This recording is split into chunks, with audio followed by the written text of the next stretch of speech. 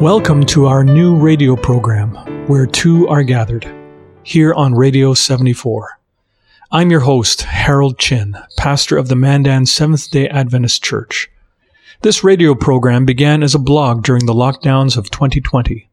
It was intended to be an alternative prayer meeting place where you can gather with me and experience Matthew 18, verse 20, come to life. Today's devotionals are titled, Just Say the Word, and No Funeral for Death. But first, a special song named Hold On to the Cross.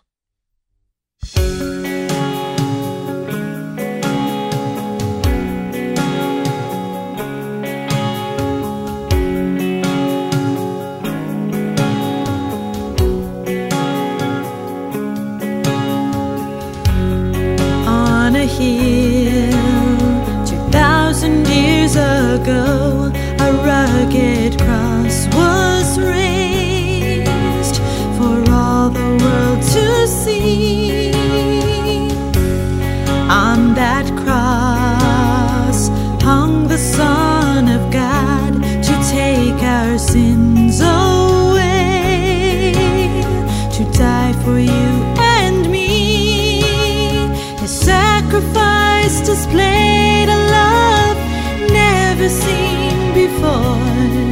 He's all my strength, He's all my hope, He's everything I live for. I will hold on to the cross, surrender my life completely. Deep inside my heart I know He will never let me go. I will hold on to the cross, and when this world pulls against me, He will be the strength I need. I will hold on to the cross.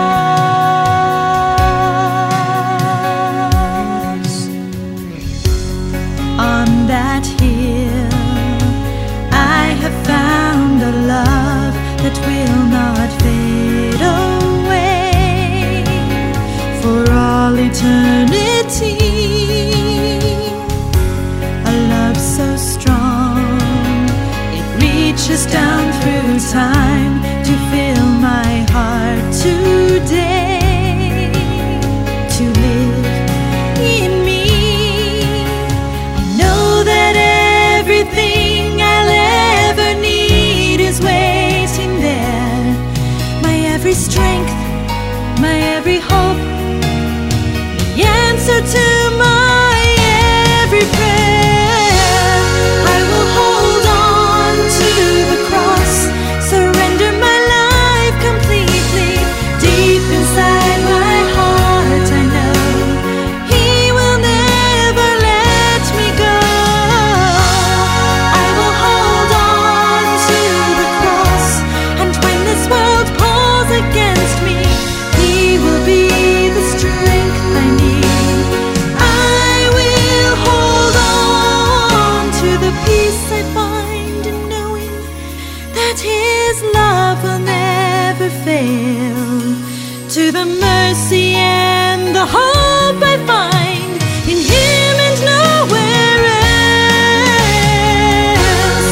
I will hold on to the cross, surrender my life completely. Deep inside my heart I know He will never let me go.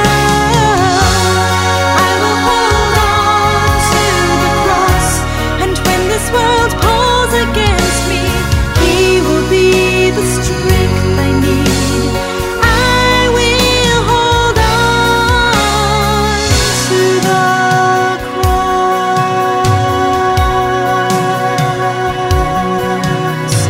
I will hold on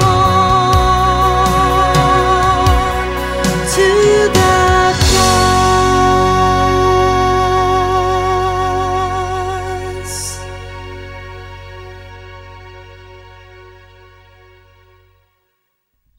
Just say the word. Matthew 8, starting with verse 5, says, When He entered Capernaum, a centurion came to Him asking for help. Lord, my servant is lying at home, paralyzed, in terrible anguish.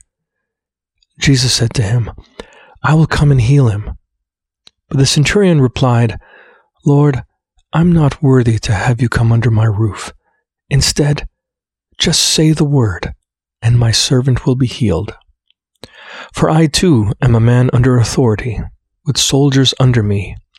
I say to this one, Go, and he goes, and to another, Come, and he comes, and to my slave, Do this, and he does it.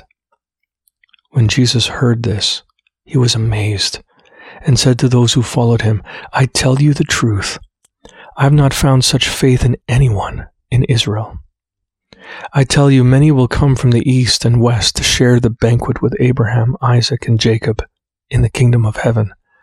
But the sons of the kingdom will be thrown out into the outer darkness, where there will be weeping and gnashing of teeth.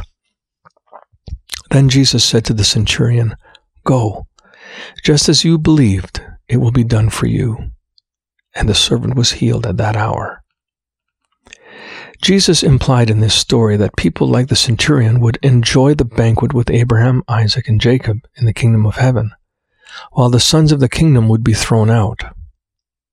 What did the centurion have that the sons of the kingdom didn't? Amazing faith.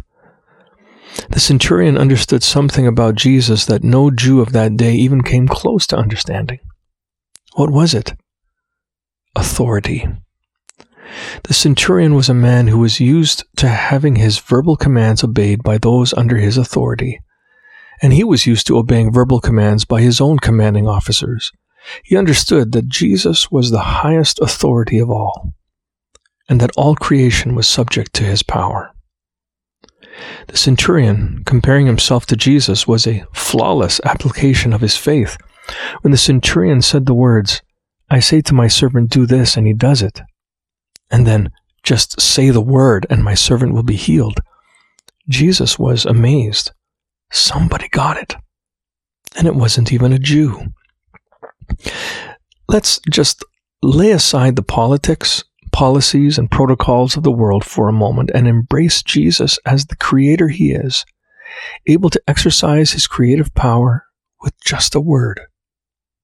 Let us bring our requests to him, knowing that we are not worthy to have him come under our roof either. Let's ask him to just say the word, and it will be done. And then let us believe with all our hearts that Jesus is real. Even more real than the Google, Alexa, and Siri, to which we are so used to giving our verbal commands. Let Jesus say the words for you too. Go, just as you believed. It will be done for you. No funeral for death. Matthew 8, starting with verse 21, says, Another disciple said to him, Lord, let me first go and bury my father. But Jesus said to him, Follow me, and let the dead bury their own dead. Jewish traditions for burial usually involved a simple ceremony for the deceased with immediate family members, but concluded with a process of sitting in mourning, which lasted for 7 days. But in modern times, it's now 3 days. In our verses today, a disciple was asking Jesus to let him first go and bury his father. In other words, please wait for me until I have buried my father. Did this involve the entire process of the week-long custom of mourning? I don't know. But Jesus refused.